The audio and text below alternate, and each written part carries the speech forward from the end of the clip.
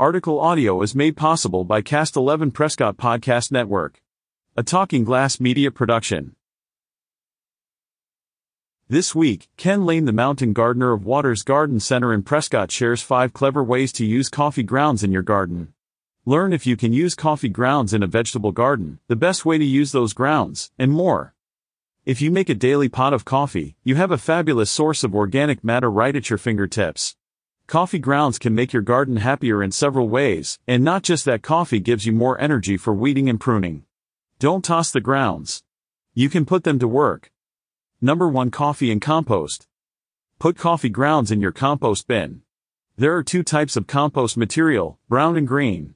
Your coffee grounds may be brown in color, but in compost jargon they are green material, meaning an item that is rich in nitrogen.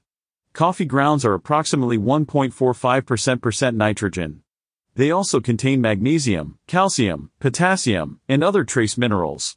Other green compost materials include food scraps and grass clippings. Adding coffee grounds and used paper coffee filters to your compost provides green compost material. This must also be balanced with brown compost material, which includes dry leaves and newspapers.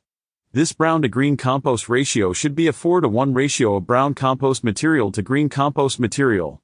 If you have too much green stuff, your compost starts to smell. If you don't have enough, your compost won't heat up enough. Compost for Better Gardens for more details. Number 2. Fertilize with coffee grounds. Add coffee grounds directly to the soil in your garden. You can rake it into the top couple of inches of soil, or just sprinkle the grounds on top and leave it alone. In smaller amounts, especially when mixed with dry materials, coffee grounds provide your gardens with nitrogen.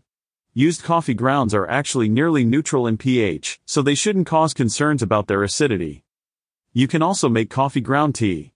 Add 2 cups of used coffee grounds to a 5-gallon bucket of water. Let the tea steep for a few hours or overnight. Use this concoction as a liquid fertilizer for garden and container plants. It also makes an excellent foliar feed spray directly on the leaves and stems of your plants. Number 3. Feed the worms. Add coffee grounds to your worm bin weekly. Worms love coffee grounds. Just don't add too many at once, because the acidity could bother your worms. A cup or so of grounds per week for a small worm bin is ideal. In addition to using coffee grounds in your worm bin, earthworms in your soil will also be attracted to your garden when using them mixed with the ground as fertilizer. Number 4. Keep the pests away. Create a slug and snail barrier. Coffee grounds are abrasive, so a barrier of grounds placed near slug-prone plants may just save them from these garden pests. However, be warned that some researchers quibble with this advice and don't think it useful. You may want to have a backup plan in mind if it doesn't work. Many cats dislike the smell of coffee grounds and avoid using your garden as a litter box if you mix coffee grounds into the soil. Number 5. Fresh coffee grounds for acid-loving plants. While used coffee grounds are only slightly acidic, fresh, unbrewed, coffee grounds show much more acidic. Your acid-loving plants like hydrangeas, rhododendrons, azaleas, lily of the valley, blueberries, carrots, and radishes get a boost from your fresh grounds. Caution: tomatoes do not like fresh coffee grounds. Keep them away from this part of the garden. This could be a good use for coffee that is getting old in your pantry or a type you bought for visiting friends but isn't your usual cup of joe. Fresh coffee grounds still have most of their caffeine content as well as the acid. Be cautious in using fresh grounds around pets, or your wire terrier may become extremely wired. Dissenting research into coffee grounds in the garden.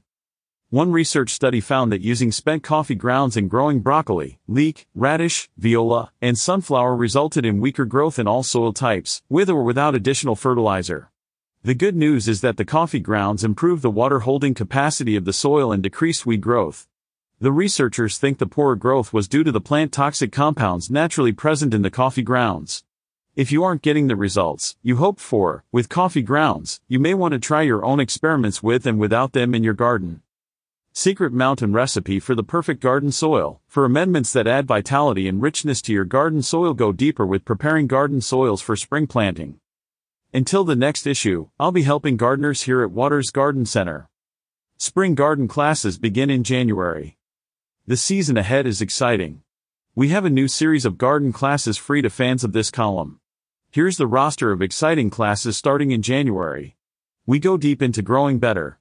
Check out this spring's entire class selection offered every Saturday at 9:30 a.m. January 13th, happy healthy houseplants with professional style.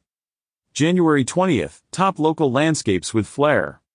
January 27th, why January is the month to plant wildflowers. Until next time, I'll be helping local gardeners grow better houseplants here at Waters Garden Center. This article was written by Ken Lane. He can be found throughout the week at Waters Garden Center, 1815 West Iron Springs Road in Prescott, or contacted through his website at watersgardencenter.com or top10plants.com. Get more gardening tips from Waters Garden Center in the Mountain Gardener column on signalsaz.com.